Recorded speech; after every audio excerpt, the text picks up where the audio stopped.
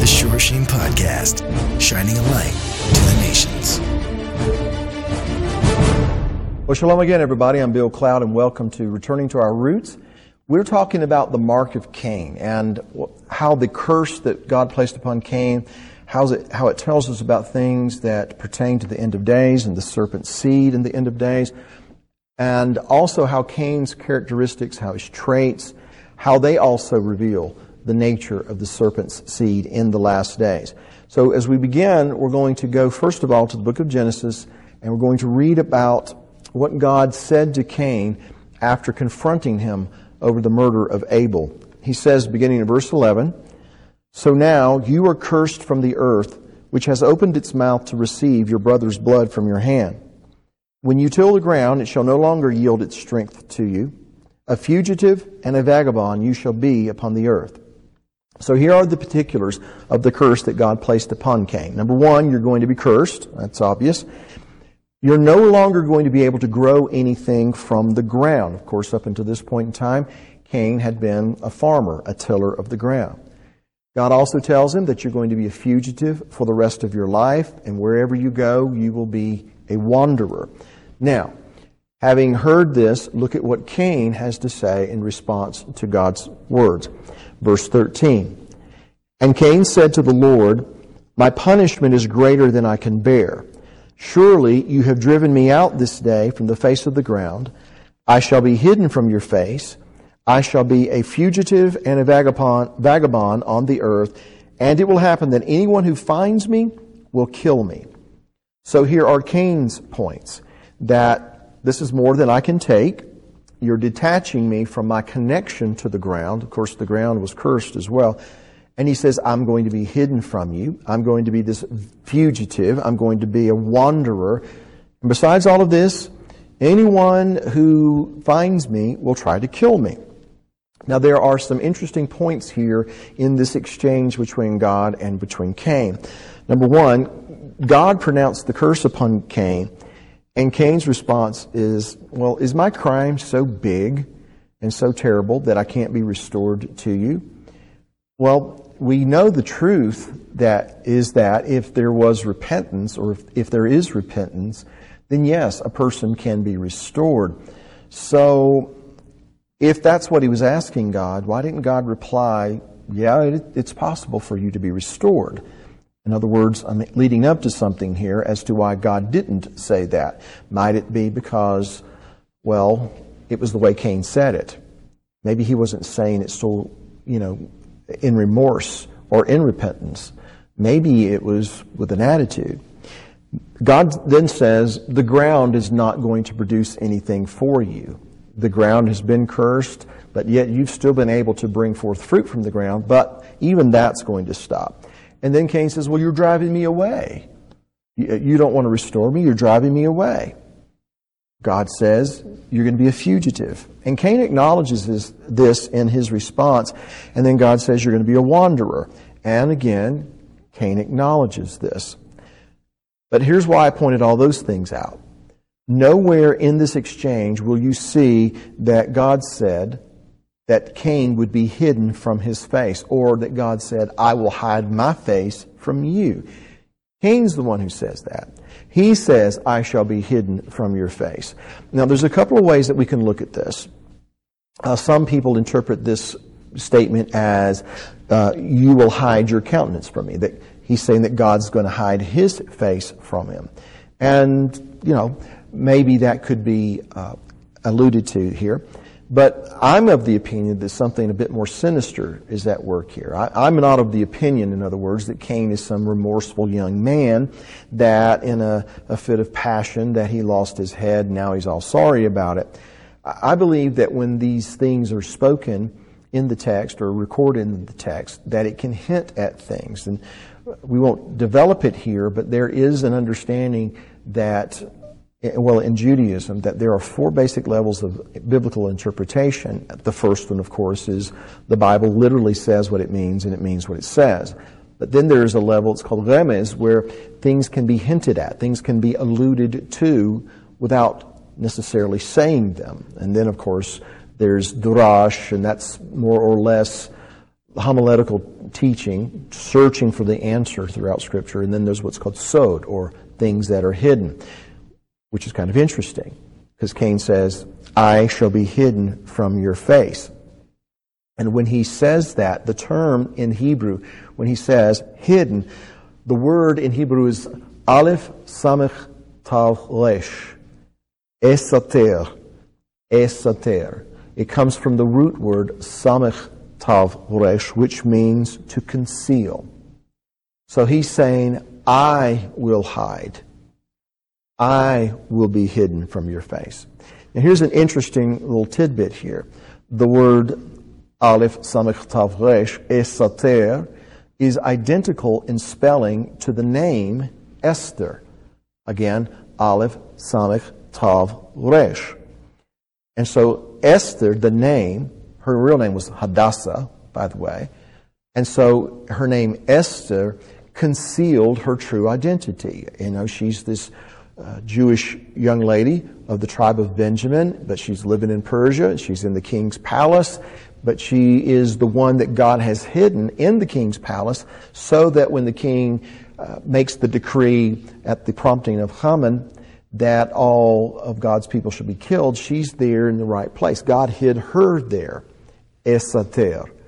But in Genesis chapter 4, Cain is saying, I will be hidden. I'm going to hide. So if you consider that he's going to be a fugitive, and he's afraid that somebody is going to find him and is going to kill him, then the implication is this. As a fugitive, I'm going to hide. And I am going to be in the shadows. I'm going to blend in with the environment. I'm going to wait in the shadows until that one who is pursuing me comes upon me, but I'm going to leap from the shadows and I'm going to overtake him. That's what fugitives do. That's what vagabonds and wanderers do if they're running from the law, so to speak. And if they're afraid that someone will find them and kill them, then it might be that they hide in order to lay a trap for the one who's trying to find them. When the pursuer comes into view, well, then the fugitive is going to strike at his victim.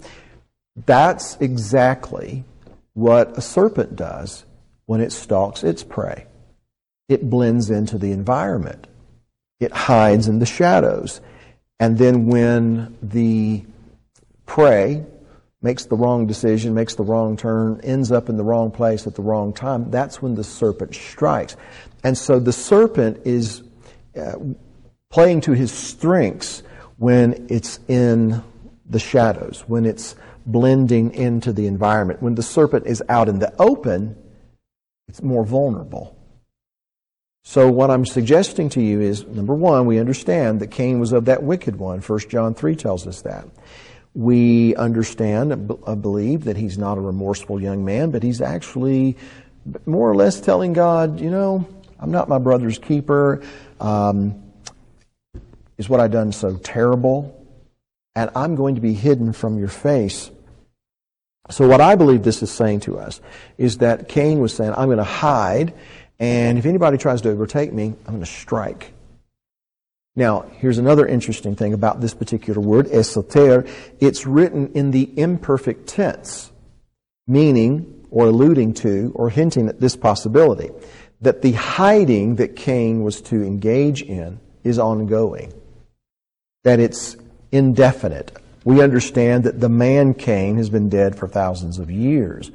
But what Cain represents, that spirit, that mindset, that rebellion, etc., it's something that tries to hide itself in order to strike at its victim. And again, being written in the imperfect tense, it implies, prophetically speaking, that the hiding is continuing. Well, if the hiding is continuing, then the hunt for the fugitive is ongoing. That might suggest the reason that God placed the mark on Cain, again, wasn't just an act of mercy so that nobody will kill him, the person, but may have been God's way of saying, those who were hunting, those who were searching to understand the seed of the serpent, this is what you need to be looking for. And he's going to try to hide. He's going to try to conceal himself. He's going to try to blend in with the environment. And if you're not careful, if you're in the wrong place at the wrong time, you may end up being his victim. So pay very close attention to Cain, to what Cain displayed. And if you do that, then you'll have a better idea what to be looking for in the end of days when it comes to the seed of the serpent. So all of this summarized seems to say to me, or Cain seems to be saying to me, to God, that I'm going to hide from you and you're not going to find me. I'm going to blend in and you're not going to find me. Notice what he doesn't say. He doesn't say, God, I'm sorry. I got mad, I got angry, I was filled with rage and jealousy, and I struck out and I killed him. He never said that. He never said, forgive me. So what does that lead me to believe? That Cain is remorseful and repentant? Doesn't seem that way. Doesn't seem that he's this adolescent that just in this rage of passion that he murdered his brother and then thought better of what he had done. To the contrary, Cain comes across as a rebel. And here's what the Scripture has to say about Cain. In 1 John chapter 3. For this is the message that you heard from the beginning, that we should love one another, not as Cain, who was of the wicked one, and murdered his brother. And why did he murder him? Because his works were evil, and his brother's righteous. And then in Jude chapter 1, verse 11, it says this, woe to them, for they have gone in the way of Cain, have run greedily in the error of Balaam for profit, and perished in the rebellion of Korah. Now, when Jude says that, he's talking about people, to summarize it, who have just rejected the truth, who are not following God's instructions, not living the way they're supposed to be living, obviously. And so those kinds of people are identified with Cain, with Balaam, and with Korah. Of course, Korah was the one who led a rebellion against Moses and against Aaron. But Moses says the rebellion is not really against us, but it's against God. You don't really know what you're doing. So that's Korah, a rebel. And then we have Balaam, who was hired by Balak, the king of Moab, to come and curse Israel. And because he so desired the prestige and the honor and the profit that Balak was going to bestow upon him, if he did this, he found a way, or tried to find a way, to get around what God had instructed him to do. And so for 3 different times he tries to go and to curse Israel. Of course, he ends up blessing Israel. And if that had been the end of the story and he had gone home, then maybe everything would have turned out okay for him. But according to the Bible, that's not what he did. But instead, he basically told Balak, here's how we can accomplish what it is you're wishing to accomplish. We don't have the power and authority to destroy them ourselves, but if we can seduce them, if we can lure them into a snare, and we can kind of wait in the shadows here, and when they take the bait, and when they end up in the wrong place at the wrong time, we can strike. They'll end up, in other words, doing to themselves what we don't have the power to do. That's Balaam. Well, those 2 infamous personalities in Scripture are linked to Cain, and Cain is linked to them. So Cain is linked to those who plot and who maneuver and scheme in order to destroy Israel, God's people. Cain is linked to someone because of jealousy, rebels against the one that God has blessed, the one that God has favored and has invested a particular intention and objective purpose, that is Moses and Aaron. So this is who Cain is linked to scripturally. And to me, that doesn't sound like someone who's remorseful and repentant. It doesn't sound like someone who, when he realizes what he's done, he's like, oh God, I'm sorry. So that being said, does God mark him because he was a repentant man?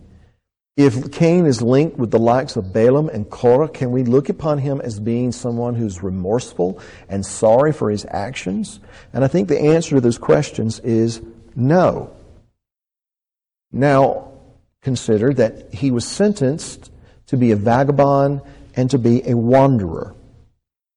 My understanding is a wanderer is someone who wanders.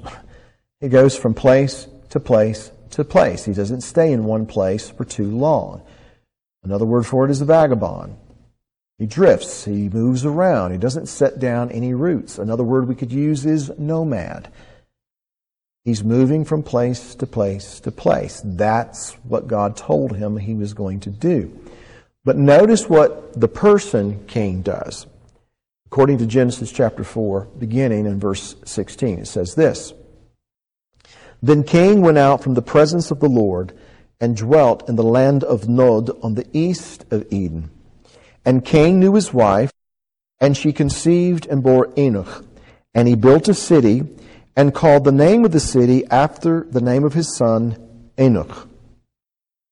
Now again, God says you're going to be a vagabond, you're going to be a wanderer. You're going to be someone who's going to drift from place to place to place to place. You're not going to set any roots down. You're always going to be on the move.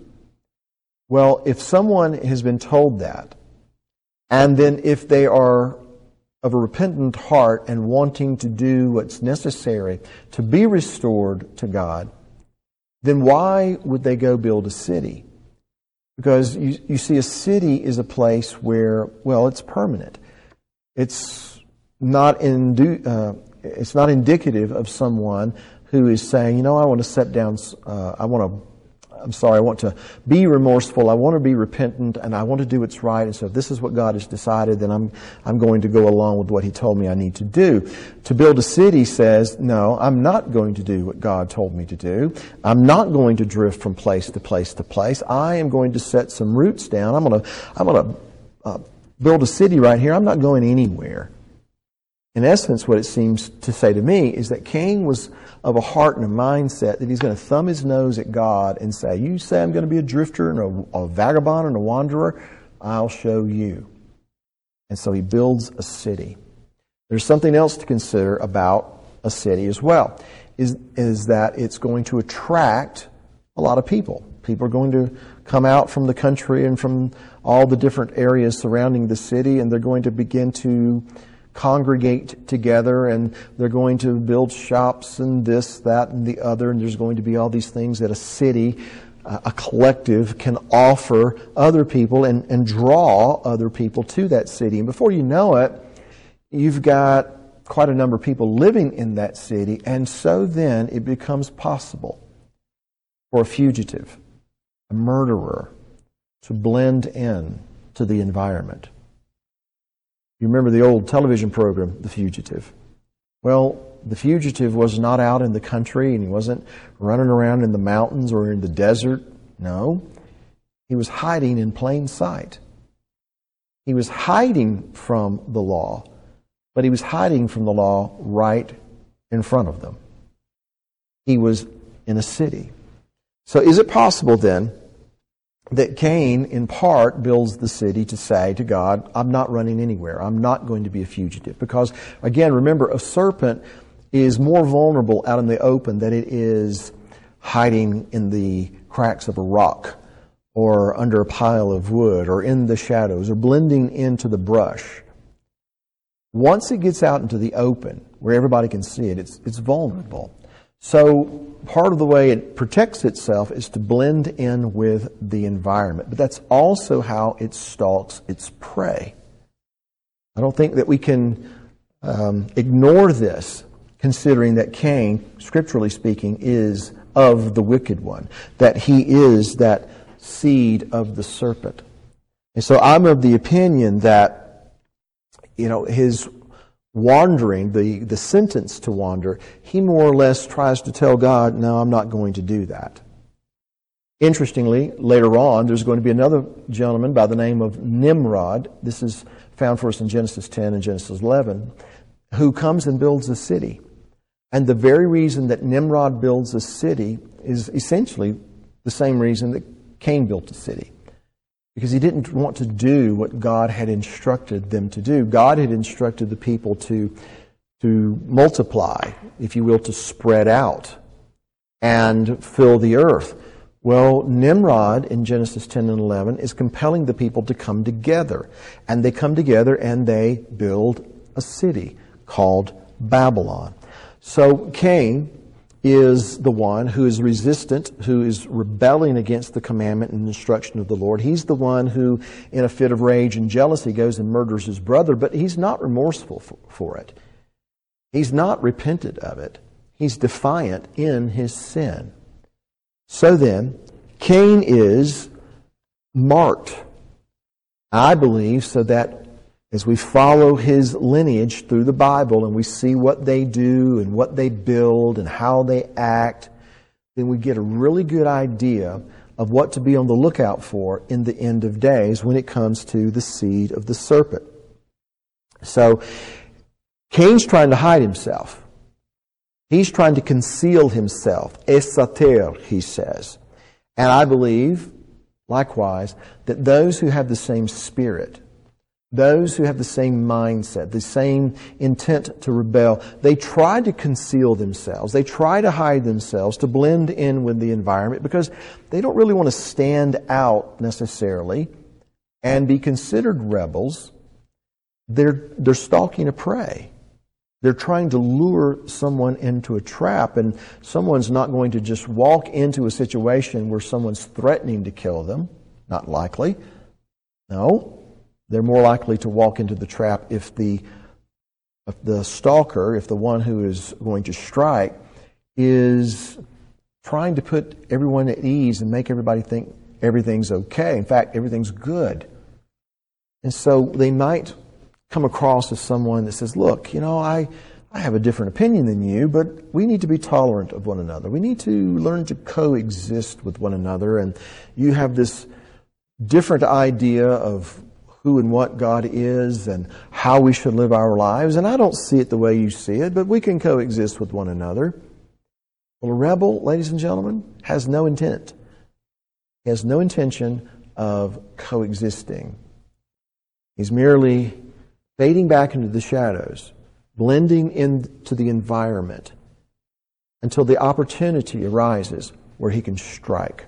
That's what Cain was, I think, doing or trying to do. We see that's what his descendants do in some form or fashion, and I believe that's what we see the seed of the serpent doing in the end of days. Now, again, Cain and that mindset tries to conceal itself, but the Messiah made it very clear to us that there is nothing hidden, that it will not be revealed, but apparently in its time. In other words, if Cain is saying that I'm going to hide myself, you're not going to find me, then what he's trying to do, prophetically speaking, is hide my characteristics, my traits, to pose as something that he is not. Remember how the adversary comes.